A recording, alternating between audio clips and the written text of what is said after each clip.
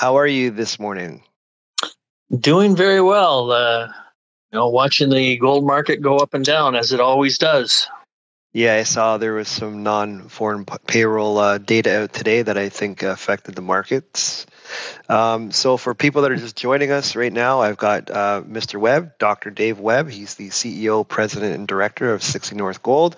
And we have done a few interviews with him. A morning drive, I think at PDAC was the most recent in March. And Dr. Webb, do you want to kind of take us through sort of, where the company is right now and your current focus? Sure, I appreciate it. I'll tell you, Vancouver in July is a heck of a lot better than Toronto in March, and some might say at any time. But anyways, yeah, the company. We are a different kind of junior mining company in that we are not out exploring to find more gold. We're not drilling holes to report great intercepts and see if our stock goes up and down on that basis. We are developing a former past producer to produce gold, to participate in the market by selling gold at current or higher prices. So we acquired the Mon Gold property a few years back. We purchased mining equipment, the camp, the supplies, the services, everything we needed to start production. We got our permits. We are the only permitted mine and mill in the Northwest Territories for gold. There are diamond mines. We are ramping down underneath the two stopes that produced 15,000 ounces of gold from 15,000 tons of ore.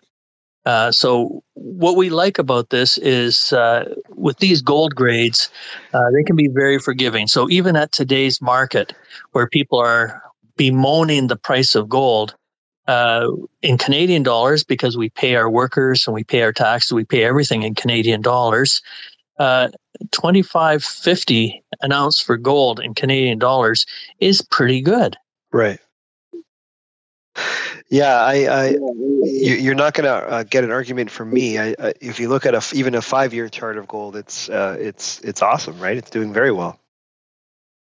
Yeah, it's something that we can make money on, and after all, I think that's the whole business that we're in. It's not to find the biggest this or the biggest that. It's to make money. And I've done exploration plays. I've built up ounces and done feasibility studies and pre-feasibility studies. I've operated gold mines in the past. The surest way to make money in an uncertain market is to mine something that you can mine very profitably. And with rare exceptions, gold at any price we've seen in the last 10 years is very profitable. Do you want to sort of highlight the history of the project?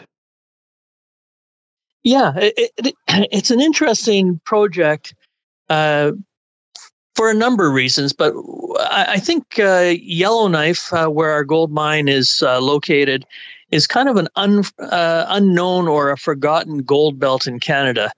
Any gold investor seems to know Timmins and Red Lake, Val-d'Or, Kirkland Lake. These are all beautiful Archean greenstone belts that host gold mines.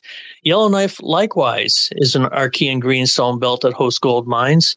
It was discovered up in the mid-1930s. Cominco found the Con mine in 1936 and moved rapidly to put it in production. But they also explored the belt, and in 1937, they found the Mon property. And it was a screaming discovery.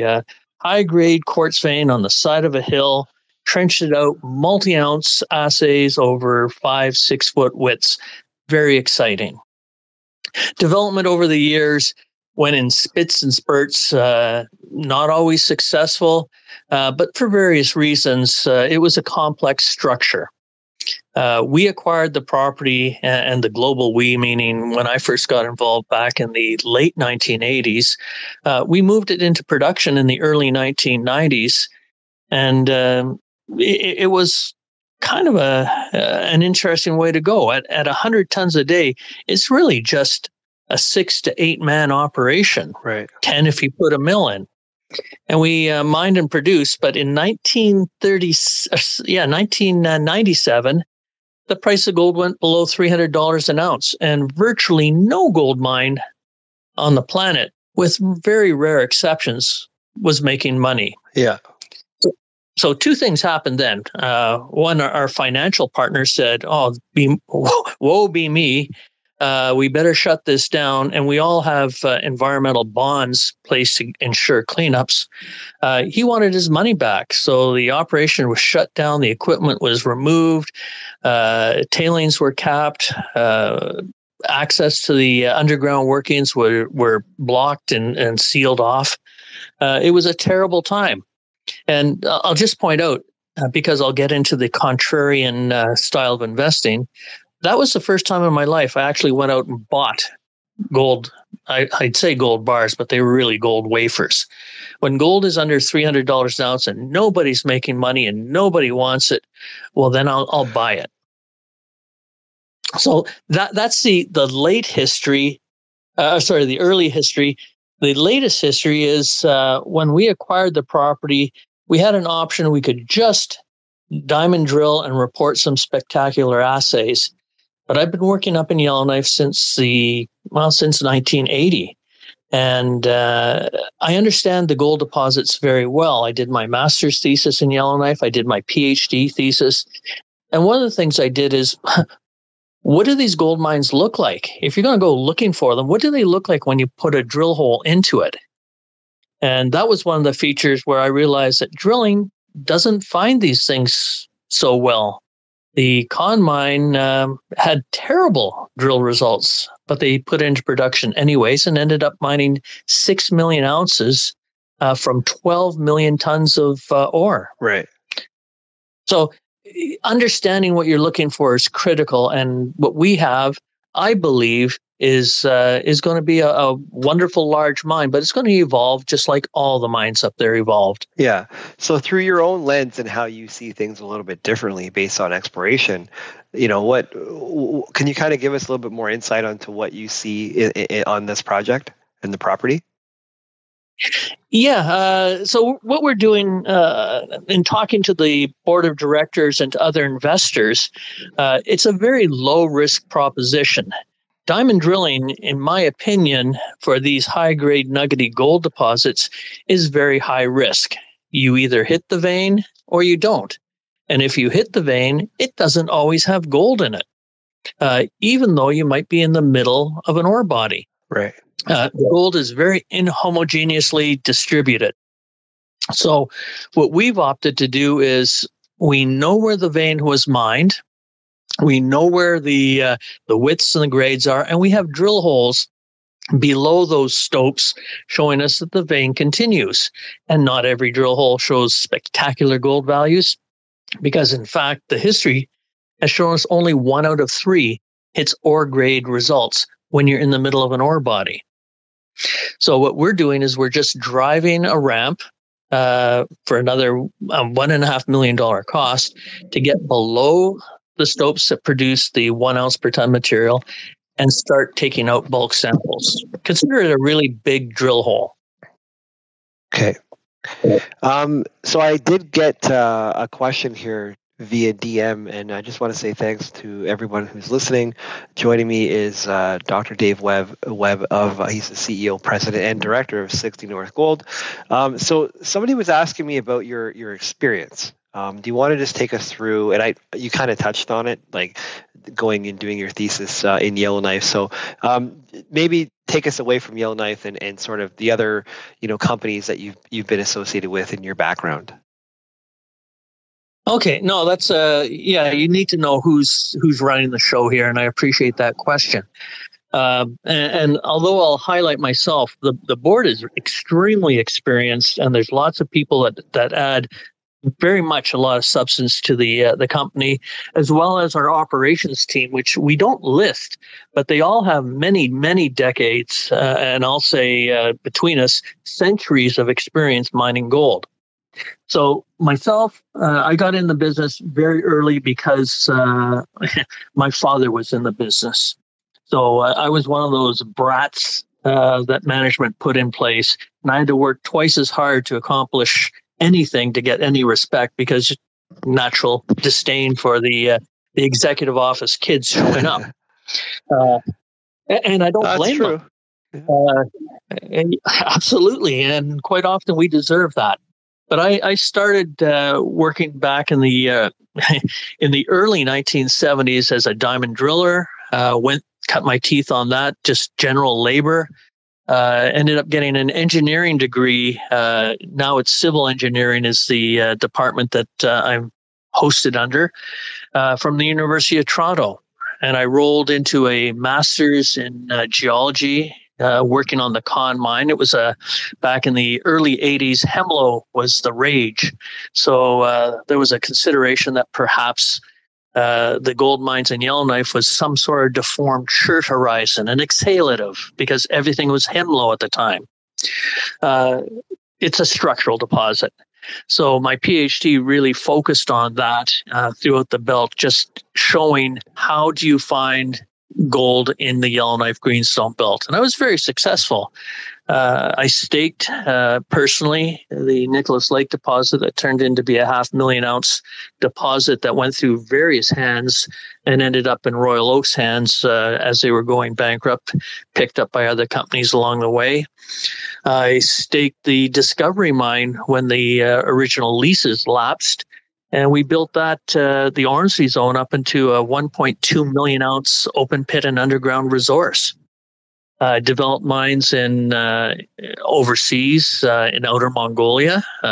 Very interesting, lovely place to work. But at the time, we got expropriated. And that's something that a geologist and an engineer just doesn't foresee. But I worked with Gulf Minerals, the Geological Survey of Canada, Kamenko, and I've consulted since the early 1980s to various companies around the world looking for gold deposits, mostly. Out of all of those that you've talked about, what was your favorite experience? A company to work for? That's an interesting one.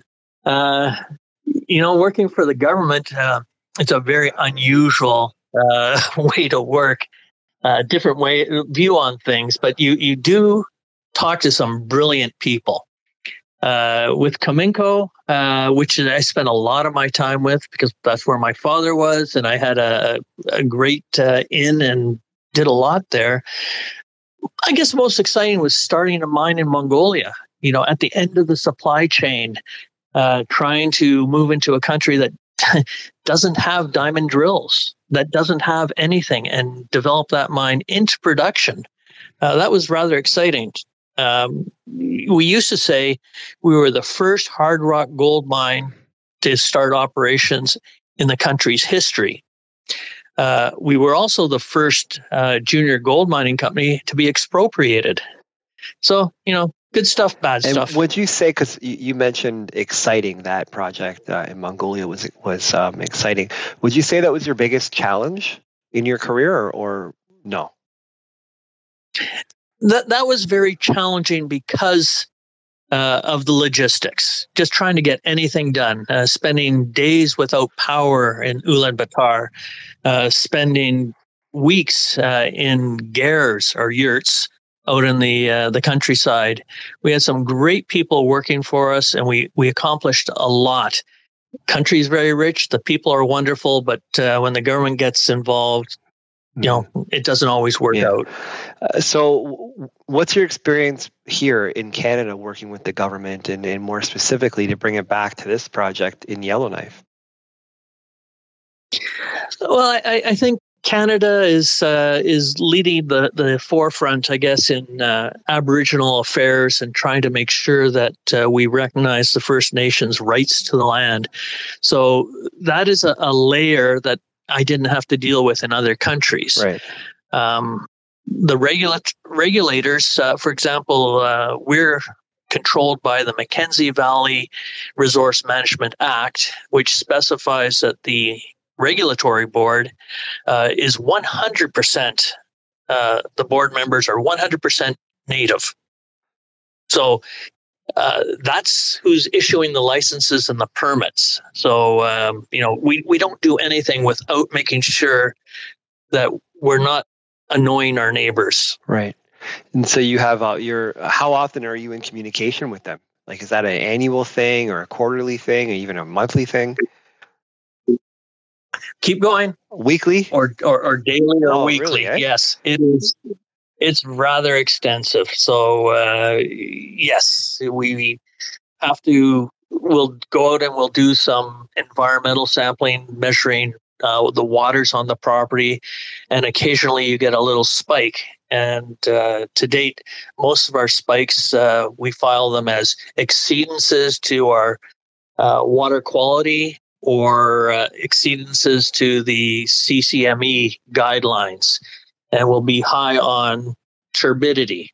And often that's in the spring when the water is flowing rapidly. We've never had an environmental issue on any of our discharges from the mine, but we've had them in the area, often kilometers away from where we're working, just because the baseline hasn't been evaluated well enough to establish what is normal. Okay. To kind of get more focused on Yellowknife here, I think it's produced 15 or 20 million ounces since the 1930s. How many mines did it take to produce that many ounces? The Yellowknife Belt really had three big mines: the Con Mine, the Giant Mine, and the Discovery Mine. The Con Mine did 6 million ounces at a half-ounce grade. The Giant Mine did 8 million ounces at a half-ounce grade. And the Discovery Mine, which is our lookalike deposit, did 1 million ounces at 1 ounce per ton. Okay. At some point, I actually owned, with a partner, the Discovery Mine, post-production, of course. And I stood on the outcrop, straddling the vein, which was only about 4 feet wide, meter and a half or so, less than that, and thought, how on earth would somebody look at this, sample this, evaluate it, and come up with 1 million ounces at 1 ounce per ton? I mean, that actually was the start for Discovery Mining, or Discovery Mines, sorry. And that went on to be merged with Glamis Gold, and then merged with other companies to become the great multi-million ounce company that we have today. Goldcorp. Okay. Yeah, the grades on your property, what are we looking at in comparison? Because you did say the third one was a lookalike mine. So what grades are you working with? We're working with 1 ounce per ton past production history, and I'll just flag that as it's not a homogeneous deposit, so we can make the grades pretty much anything we want. The surface, the crown pillar, averages about close to 5 ounces of gold per ton. But as you go away from this folded quartz vein, the nose, let me start again. The quartz vein is folded into a U shape. And where it's the fold nose, the hinge zone is thicker. You're dealing with up to 3 meter widths, and grades, they can be 10, 15, 20 ounces of gold per ton. And as you go along the limbs, it gets progressively skinnier. So several hundred meters away, we're down to 10 centimeter widths and merely 10 gram grades. So for our purposes, we mine what we want to mine, and it's going to be an economic cutoff as we proceed. Yeah, okay, that makes sense to me. Let's talk about the blue sky potential here, and then maybe you can follow that up with sort of the downside. Yeah, we really don't like talking about downsides, but it exists, and all investors should realize that. That's fair. So the upside is that the mine that we're developing now, we've averaged 1,000 ounces of gold for every 1 meter vertical that we go down. So that's a metric that we use in designing mines and trying to evaluate the economics of it. The Discovery Mine that produced 1 million ounces of gold did so to 1,200 meters below surface. So about 830 ounces per vertical meter. So for the 15 meters that we've gone down, we're a little bit bigger than the Discovery mine. The three mines I mentioned all went down on average about 1,300 meters deep from surface. So they, like all Archean gold deposits, they tend to be very deep. They're found on surface and they go on for as deep as you want to mine or can economically mine. We've mined on the Mon property for 15 meters, and we're developing now to a depth of 35 meters or 20 meters below the old stope, which should generate, if we use that same 1,000 tons per vertical meter, about a 20,000 ounce, which we will be able to turn into a resource if everything else pans out. I believe that will go for thousands, certainly many hundreds of meters, and I believe over 1,000 meters. So we're dealing with, potentially million ounce plus resource. And the reason I say that is the history of the belt and the size of the structures. The structure that hosts the Mon goes for kilometers along strike. Okay. Elsewhere on the property, we have the shear zones similar to the Con and Giant. They've been sampled, they've been mapped, they've never been drilled. But that is exploration, and in my opinion, that's a higher risk. We have a volcanogenic massive sulfide deposit. These things occur in pods and lenses at a favorable horizon. We found that in 2018. We sampled it. Unfortunately, there's not much copper in it, but fortunately, it's over 300 grams of silver per ton and about 3 grams of gold per ton. So not quite as exciting as a 1 ounce per ton gold deposit, but VMS, or volcanogenic massive sulfides, these can be mapped out and traced using geophysics. They're very well known and very well studied. So we've done a pretty high resolution geophysical survey over the property. We've had third parties contracted to do inversions or interpret this geophysics for us. We have several deposits apparently along strike. Some are much, much larger than the one we sampled geophysically. So that's a target that we should get some drill holes into sometime, but we're not in a hurry for that. Mm-hmm. And I did get a comment from one of our executives at 60 when he said, well, why aren't we talking about our IOCG, or iron oxide copper gold mineralization? And yes, we actually did find one on the property. These are ultra large deposits, typically like the Olympic Dam deposit or Fortune Minerals Nyko deposit. They can be tens, hundreds, or thousands of millions of tons in size. Ours lacks a geophysical response to give us something to go chasing. But the sampling did give us economically interesting nickel, cobalt, platinum, palladium mineralization. So someone was asking me via DM, how much money the company's been able to make off of this property so far, and if you're actually mining still. Do you want to answer that? Yeah, we're still developing the mine, so it's really a two-phase program. One, get the development down to where the mineralization is 20 meters below the old stopes, and then cut into the vein so we've got samples that we can take out. That's our plan for 2023. 2024 would have us bringing in a mill so that we can recover the gold from that rock. We could call it ore if we had a feasibility study done, but we've not done that. We are just advancing the development to where we know the mineralization is, and we'll let the results decide whether it's worthwhile bringing the mill in at that time. And, so no production. And in regards to a feasibility study, that's probably not something that you're going to do, is it? Well, if we want to spend 2 or 3 times as much money as it takes to mine it, we could do a feasibility study.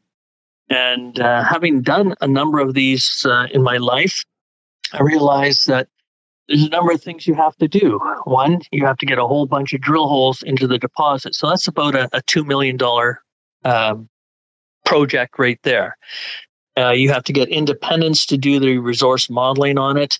And there's another 100,000, $250,000, depending on the complexity of your resource.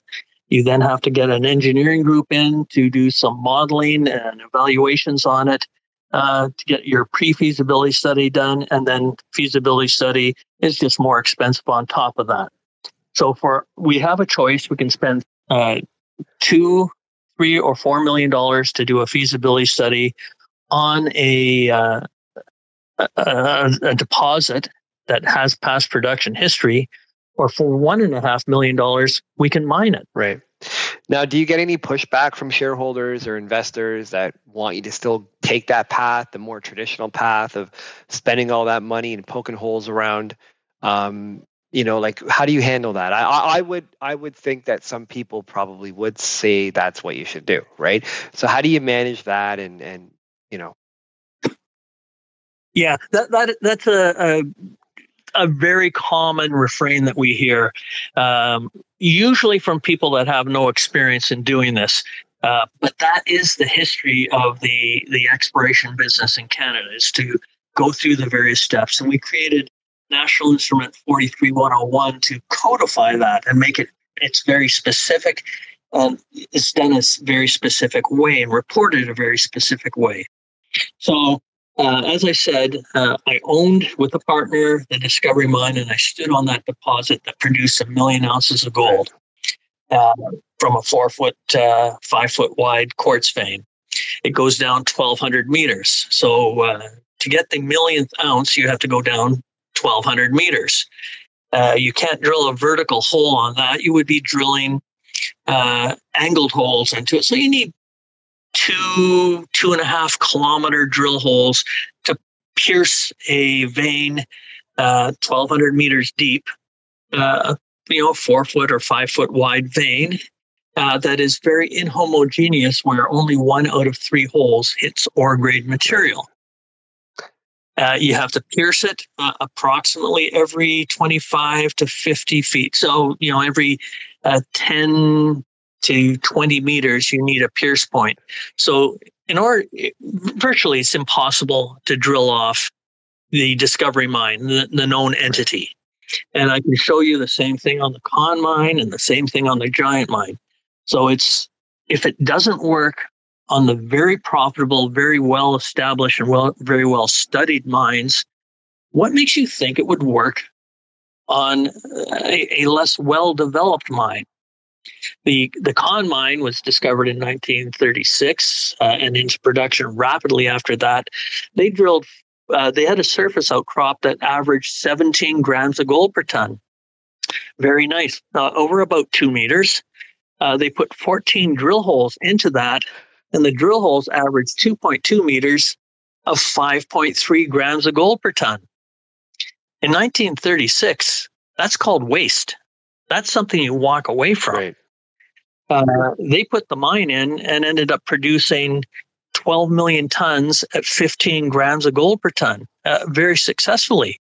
And the way they did it is they bulk sampled. They sunk a shaft, subdrifted into the vein, and they extracted the mineralization. And that led to, let's bring the mill in, let's just keep going and build it. And it grew it started out at 100 tons a day, and ended up going to about, I believe it was over 1,200 tons a day at its peak.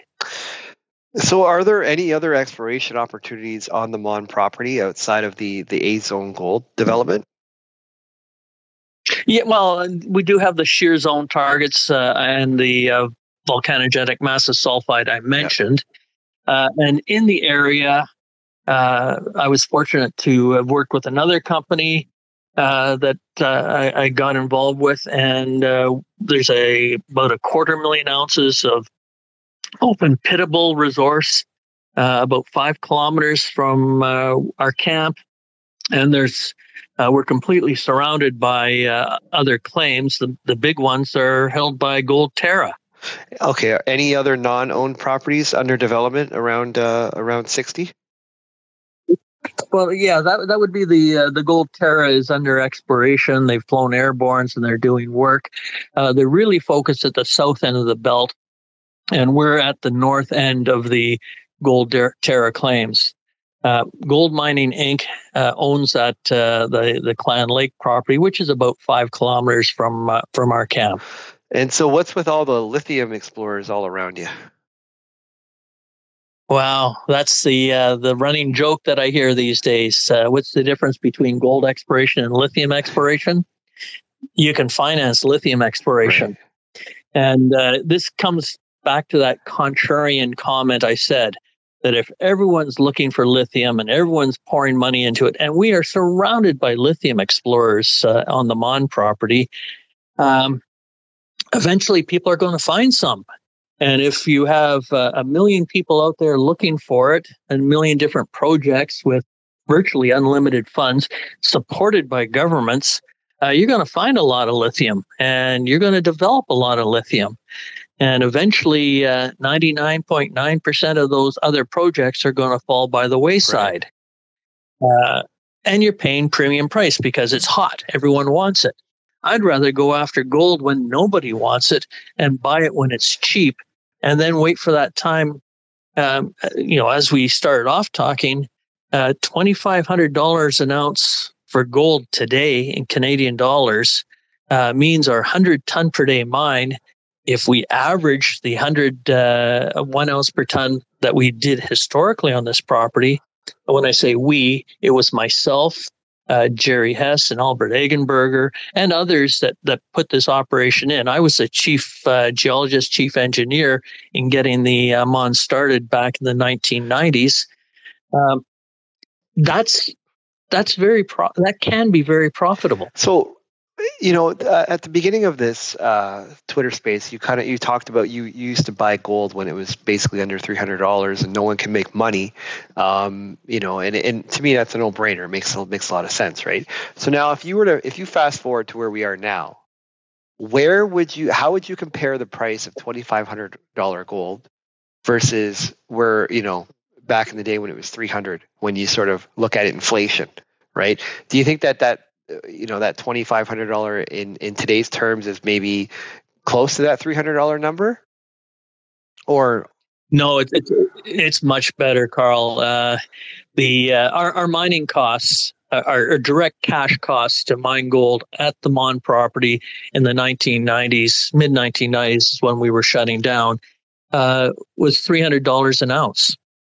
And if you go to the Bank of Canada inflation index, and they've got a really neat calculator there, you just type in when it was, where it was, and up pops. I think it's $550 or thereabouts. What was the website you said? That's the Bank of Canada. Bank of Canada inflation calculator. All right, let's do it. I'm going to do it here.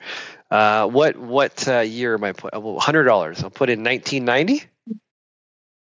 Put in 1995 is that's when we had to shut down because gold price went below $300 an ounce. Actually, 1997. But okay, so $100 in 1995 would cost $179 in 2023.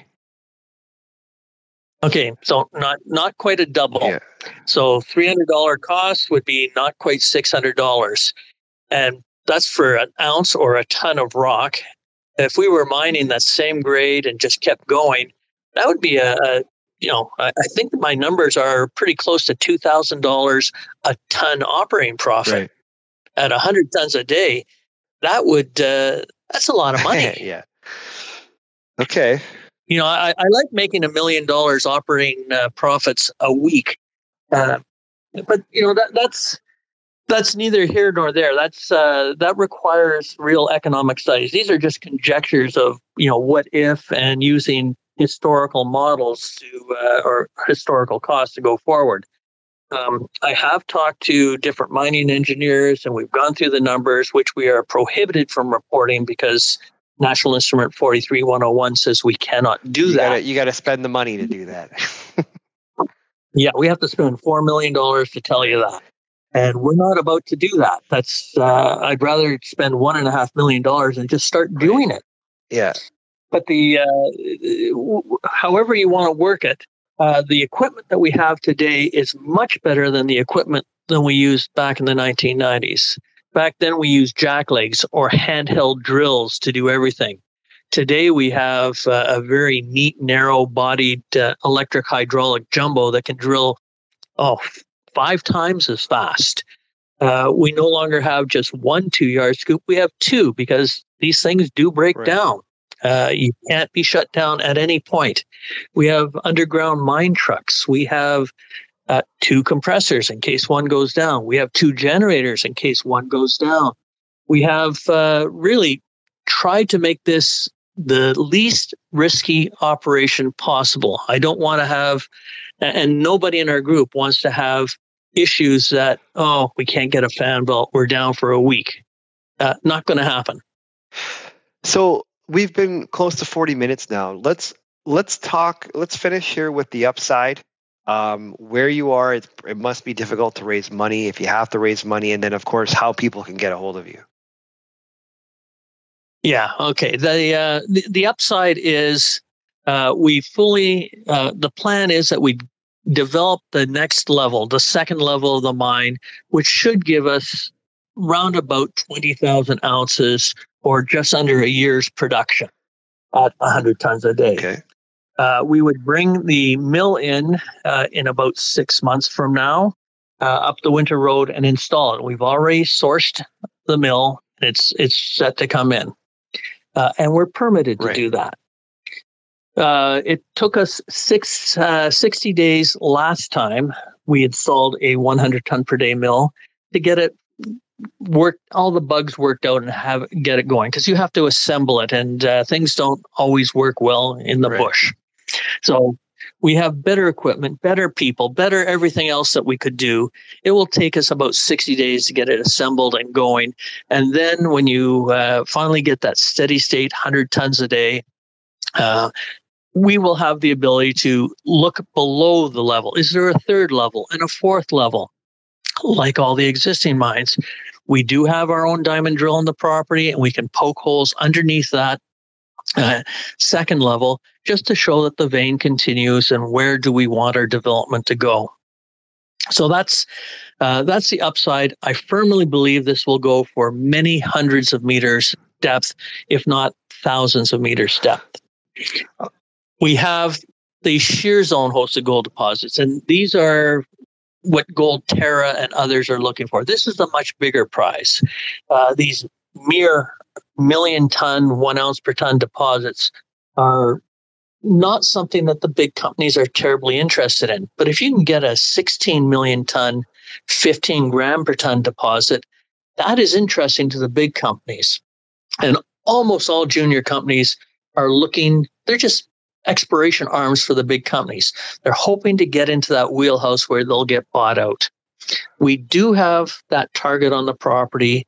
I did do a PhD on how do you find the mineralization in these big structures, and we have some techniques that are not commonly applied, but we do have samples from our shear zones where they crop out on the edges of the swamps, with 7 gram per ton over 6 meter widths, which is certainly economically interesting. Like kimberlites, which people seem to have understood in Canada that they're soft, recessive rocks. So you look for your indicator minerals, and at the head of the train, you get a swamp or a lake. Shear zones are also very recessive. So the Con shear zone is not exposed on surface. The Campbell shear zone, the Giant shear zone, these are not exposed on surface. They are the linear swamps that people speculate might be there. And you certainly don't see the gold-bearing quartz veins. What we have is exactly that. But on the edges of these linear swamps, we get little shear zones coming out that are gold-bearing with economically material grades. So that is a big upside. Yeah. Okay, so the company's sitting under 5 million market cap. I think it's between 3.5 or around 3 to 4 million market cap. What percentage of this do you own yourself? Yeah, it's a small little company, so under my control directly from companies that I own and control or personally that I own, I'm at about 25% of the Okay. company. So we're a little bit illiquid because there are other large shareholders that are listed. I'm not going to mention their names, but with management and insiders, I think we take that up to about 45% ownership. So not terribly liquid. Right, because so that's probably only, let me have a look here. You probably only have 10 to 15 million shares outstanding that are available. That would be correct. And I can't see, I can't look at a level 2 or level 3 while we're on this call, but it would be probably very difficult for someone to accumulate a position, which leads me to my last point. Where can people reach out to you? Because I'm sure, yourself or an IR company, if you have one, you can facilitate, trades and shares. So if somebody wanted to step in here or come into a financing, where can they get a hold of you? Yeah, well, as long as you're not in the U.S., we can't be talking to American investors directly if we're doing a financing. Okay. So, excluding that, anyone else could go to our website, which I just pressed the button on the top of my screen. It's one of these things that if I could quote it right off the bat, I would. I believe it's www.16northgoldmining.com. Yeah. And all the contact information, phone numbers, emails, etc., are available on that. So 16northgold.com. And the ticker is SXTY, listed on the CSE. Where else are you listed? We're listed on the U.S. OTC and in Frankfurt, which has proven to be a very good thing because a lot of our European investors find it much easier to trade in Frankfurt than they do on any North American exchange. Okay. And those European investors usually hold for a while, don't they? It's tough to sell to a European investor an exploration play. The idea of production, that appeals to them. The actual inverse is what usually appeals to Canadians. Canadians have a great love of the exploration play because they all buy into the Lassonde curve, and that's where the greatest gains are made. Yeah. And that there's a lot of truth to that. But that's buying, hoping for a greater fool, or hoping for that next drill hole to come in. You live drill hole by drill hole. And I've done that with many companies in the past. That's risky. Producing gold at a past producing gold mine that has very high grades and a production history of producing at those high grades that's fully permitted, that's one of the least risky propositions I could think of. Well, it's always a pleasure speaking with you and catching up. We seem to do it at least once or twice a year. Maybe I can catch up with you in the fall. Are you going to be marketing the story at all? Do you have anything planned, places to go to, conferences, etc.? Right now, I plan to go up to Yellowknife and be digging rock. That's one of these things you just can't keep a geologist away from a good high-grade story. So the summertime is not the time to be promoting because too much to do. There's just things to go see, and that's what I want to do. In the fall, yes, you'll see us start turning on the promotion a little bit harder, I would believe. We'll be talking a little bit now. And obviously, once we start cutting into the gold-bearing vein, if everything goes according to plan, we will be reporting some spectacular numbers and samples, is what I would hope. Well, I'll be paying attention. I believe I'm set up to get alerts on the company. So thank you very much for taking the time today. I think you did a great job explaining the company, the pros, the cons, the game plan, which is a little unorthodox. And you're sticking to your guns here. So I'm pulling for you. And last word to you. Well, I appreciate it, Carl. And it's just if this is a proposition that looks appealing to people now, imagine what it'll be like when we finally ride that tidal wave when gold becomes popular again, which it inevitably Yes, will. I do believe that. Yep. Well, I hope you enjoyed your first Twitter Space today. It was. I know you found it pretty easy to work when we did a little test yesterday. That was awesome. So maybe we'll do this again. Appreciate it, Carl. And next time, maybe you'll be riding in my vehicle up at a mine site. Yes. Well, I do get a lot of people that mention that on Twitter Spaces. I've been offered now 3 site visits, but I don't know. Nothing's come to fruition. So I'd really love to see that part of the of Canada. And you're so experienced with these things that walking around the property and having someone show me, I think there'd be no one better than you. So maybe we can make that happen. Appreciate it, Carl, and thanks All for your right. time. Take care.